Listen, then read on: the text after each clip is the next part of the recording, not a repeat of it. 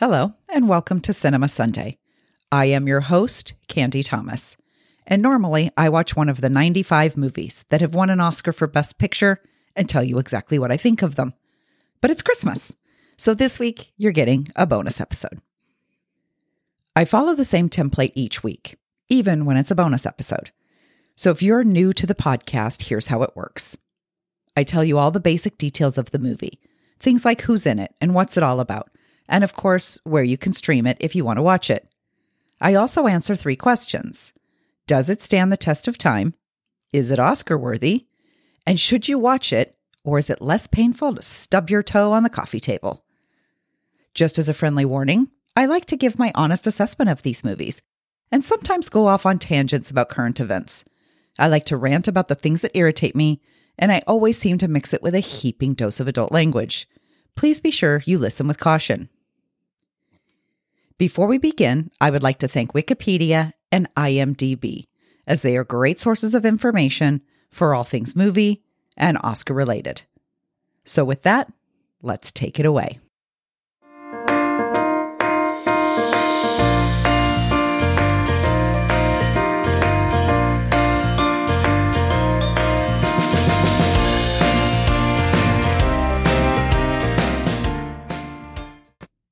This week's bonus film is While You Were Sleeping.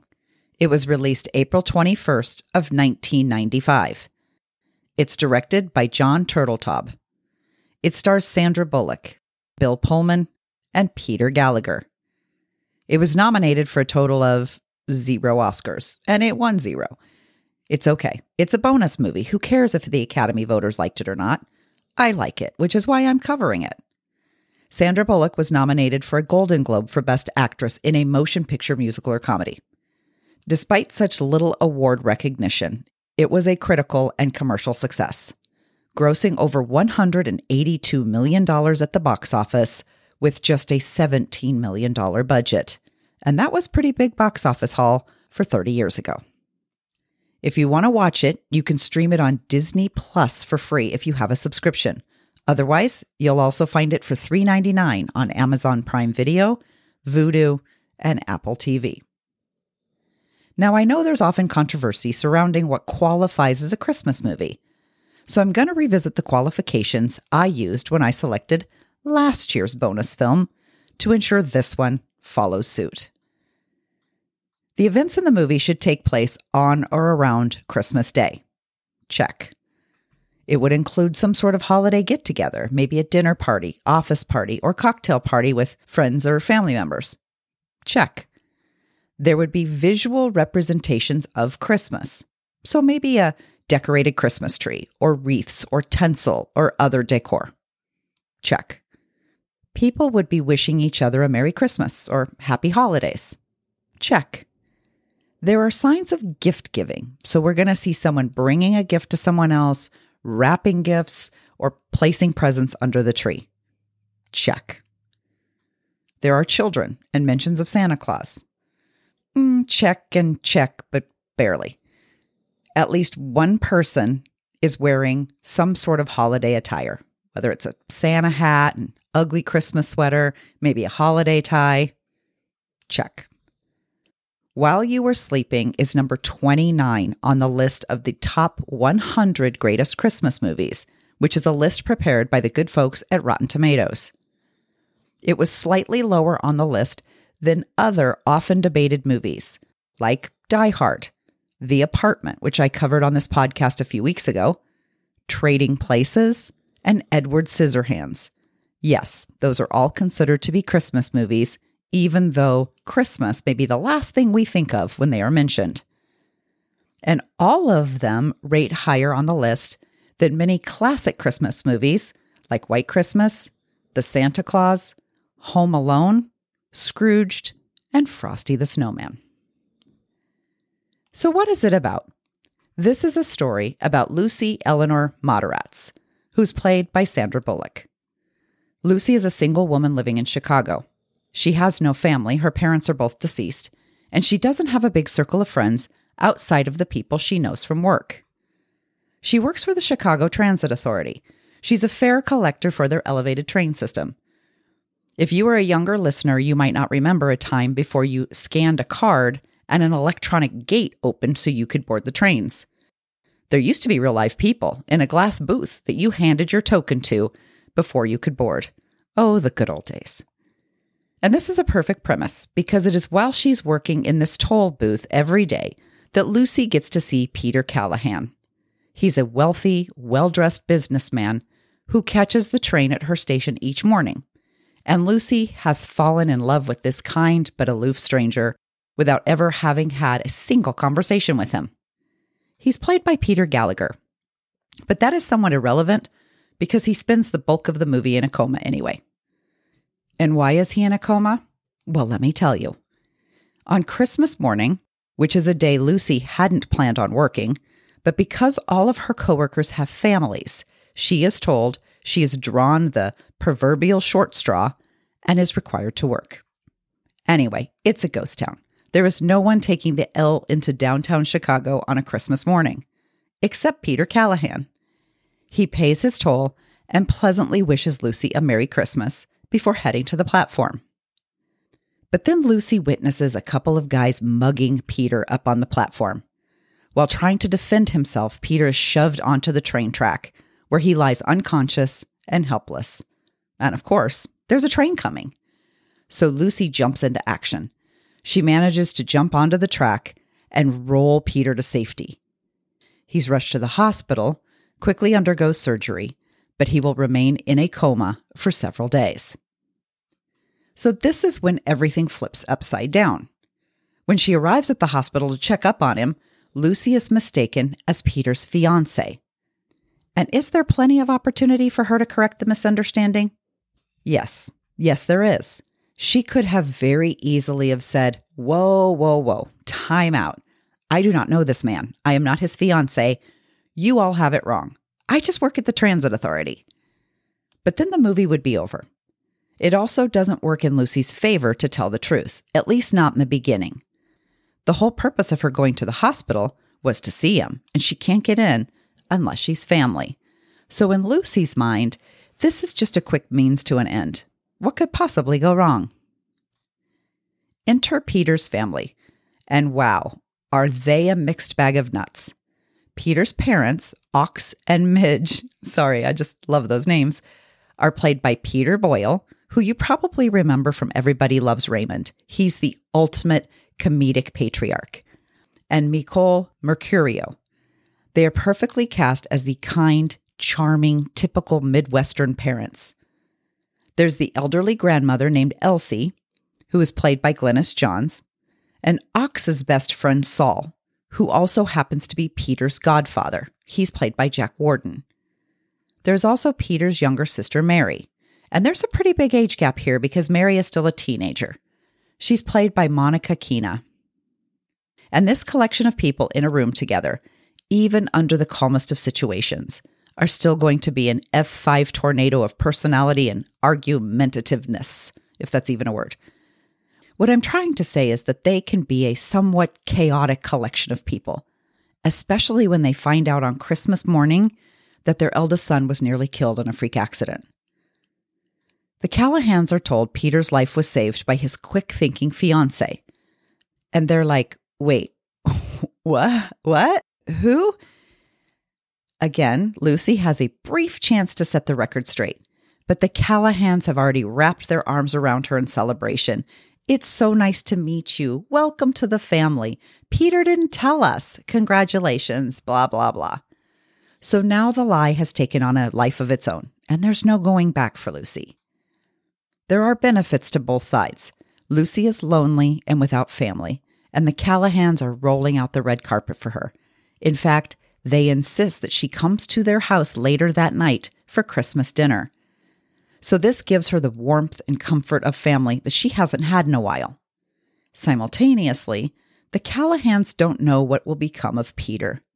They don't know at this point how serious it all is, and in their mind, Lucy is the one true connection they have to Peter during this difficult time.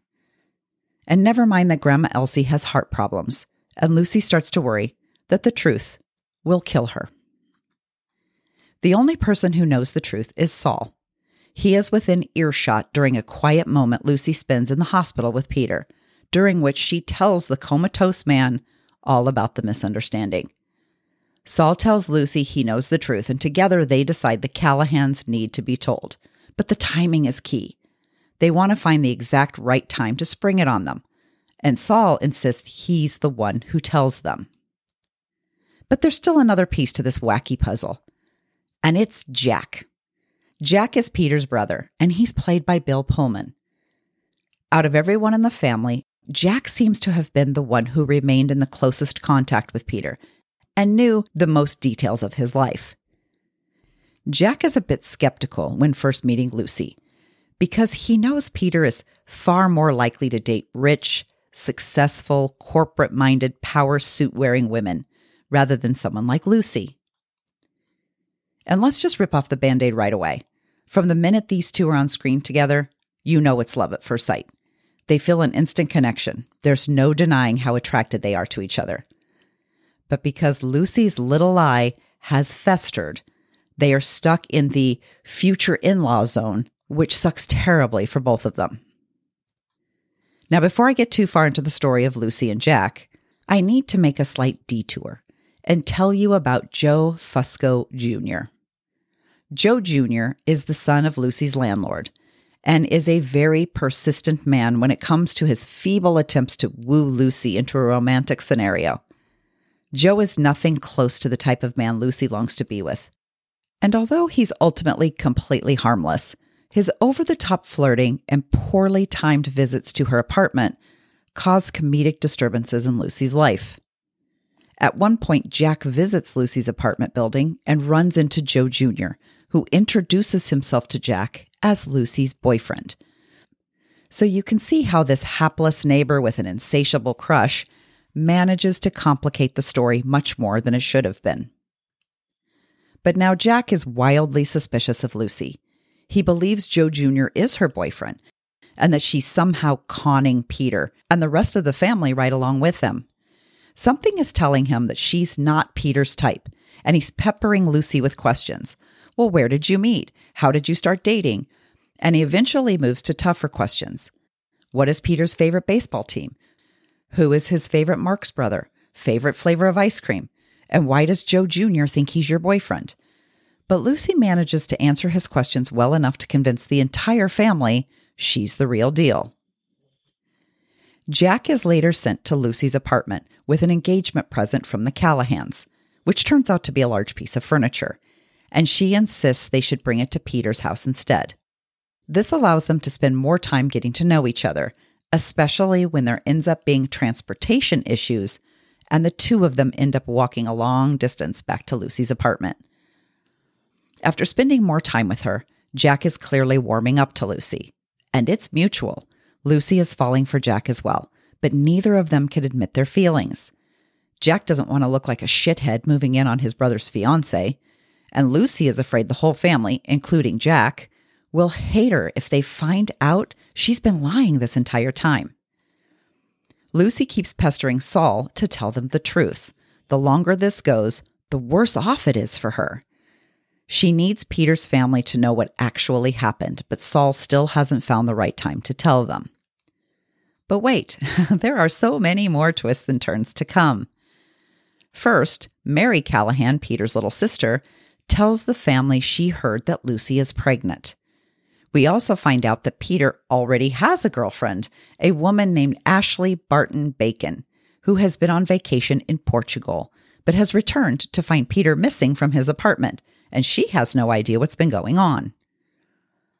Jack confronts Lucy about the pregnancy, and unfortunately, it goes much worse than expected, because he chooses to do it in front of her coworkers at a New Year's Eve party. So now she's getting pretty pissed at him. He's been questioning her intentions from the very beginning, and now he's making it seem like her being pregnant is the only reason Peter would want to marry her. Jack confesses to Lucy that it just doesn't make much sense for her to be with Peter. She's much more his type. And at this moment, you're thinking, damn, I want these two to be together. Like, I actually thought for a minute, can we just kill off Peter? I mean, not in a brutal way, but can we just have him not wake up? Can someone just pull the plug?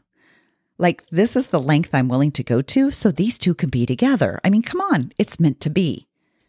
But it's not meant to be, because that very same night, Peter wakes up from his coma. Everyone rushes to the hospital to see him. He's so pleased to see his family all surrounding his bed. But when he looks at Lucy, he can't help but ask, "Who are you?" Both Lucy and Saul take a deep breath. The shit is about to hit the fan. But then Ox speaks up, and you know Peter Boyle has that perfect deadpan look on his face. And he says, "Oh my God, he has amnesia." So it just keeps getting better, right? Now Peter is awake, and he most certainly does not have amnesia. He can rattle off all kinds of random facts about himself, including his social security number and his 8th grade locker combination. His mom and sister are like, "But you have to remember Lucy. You love her." And Lucy is begging Saul to please say something. This has gotten way out of hand, and everything is about to come crashing down. Jack drives Lucy home from the hospital, and they discuss how things will be different going forward. Jack thinks it's because Peter is awake, and he and Lucy will begin the next stage of their life together. He's miserable about it, but realizes at least Lucy won't be alone anymore. But Lucy is miserable for a different reason. Everyone is going to figure out that Peter was never her fiancé, and the Callahans will never want to be near her again. Saul privately meets with Peter, but he doesn't tell him the truth. In fact, he convinces Peter that Lucy would be the best thing to ever happen to him. His life would be meaningless without Lucy. She saved his life. She's his guardian angel, and they belong together. Saul tells Peter to spend some time with her, and if he doesn't see in Lucy what everyone else sees, then he can just break up with her. But if there's even the slightest chance that he could fall in love with her, well, then he'd be a fool not to propose to her again. Oh yeah, this just keeps getting more twisted. Lucy and Peter finally have what is their first real conversation with each other, and it goes so much better than he anticipated. Afterward, Peter tells Jack he's reborn. Lucy is just what he needs. He can't remember her, but she's got to be special because he wouldn't have been with her if she wasn't, and he can spend the rest of his life finding out just what she's like. The very next day, Peter proposes to Lucy for a second time, which is really the first time. And despite the fact that she's really in love with his brother, she says yes to Peter. In Lucy's mind, Jack doesn't want her, and marrying Peter is a very good consolation prize. He's rich, smart, good-looking, he's a lawyer, and he wants to marry her, and it means she'll never be alone again. Now, I'm not sure what the hurry is, but for some reason, they decide to have the wedding in the church chapel the next day. Lucy is at home trying on dresses when Jack stops by one final time. He has a present for her, and they have a meaningful exchange that ends with Lucy asking Jack point blank, "Do you have any reason why I shouldn't marry Peter?" But Jack can't manage to give her one. At the wedding the next day, Lucy finally decides to come clean. I won't give you all the details, but there's a confession, and then a second confession, and then Ashley Barton Bacon crashes in to announce that Peter is really her fiancé. As the place erupts in chaos, Lucy quietly slips out and assumes she will never hear from the Callahan family again. So we're all pleasantly surprised when the entire family shows up at Lucy's toll booth the next day. Jack says he has something he needs to ask her.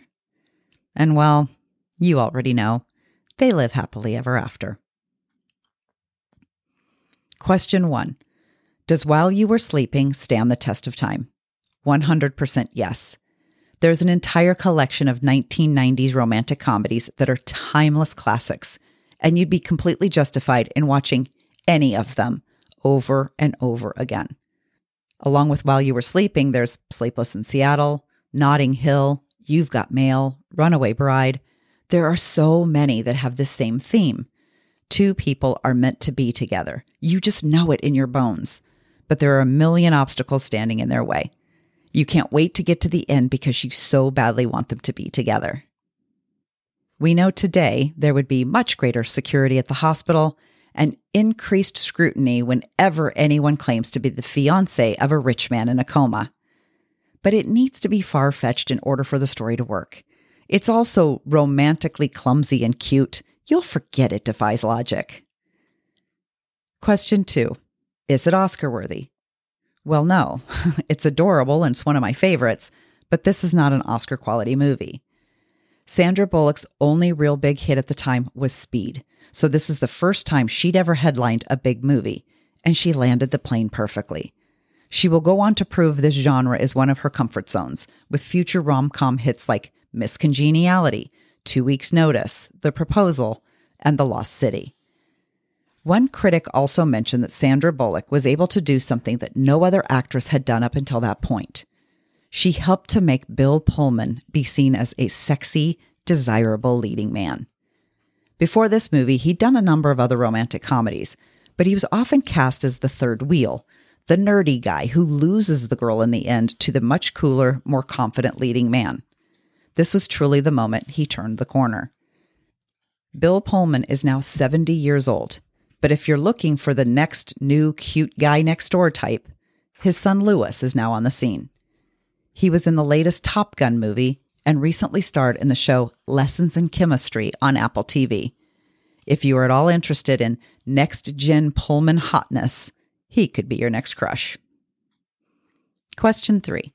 Should you watch it? Yes, it is every bit as delightful today as the day it first came out. It's well written with just the right amount of character depth. It's just nice to watch a movie where everyone is nice to each other. It's also innocent and kind. You feel like you want to be friends with this family, and you can see why it's so appealing for Lucy to be accepted by them. And it has the exact type of ending you would want it to have. It's also a tribute to the city of Chicago. I happen to love Chicago, and it's great to see all of the recognizable buildings and parks and museums all lit up with the holiday lights. Go back and watch this if you haven't seen it in a while. I think you'll enjoy it. Okay, that's a wrap. Thank you for listening. This has been a bonus episode of Cinema Sunday. I'll be back next week to discuss another Oscar-winning film. Please tell your friends about this podcast. If you feel so inclined, you can like, follow, subscribe, and even post a review. That helps get Cinema Sunday heard by a wider audience. If you have a comment, a correction, or just want to tell me that I have shit taste, you can email me at cinemasunday@yahoo.com. The music for Cinema Sunday is appropriately titled So Happy. It is by Scott Holmes Music. I got it off of freemusicarchives.org. And the work is licensed under Creative Commons by NC 4.0. Links are provided in the bio, and if you happen to visit the Free Music Archive, they do take donations, so please be generous. Thanks, and see you next week.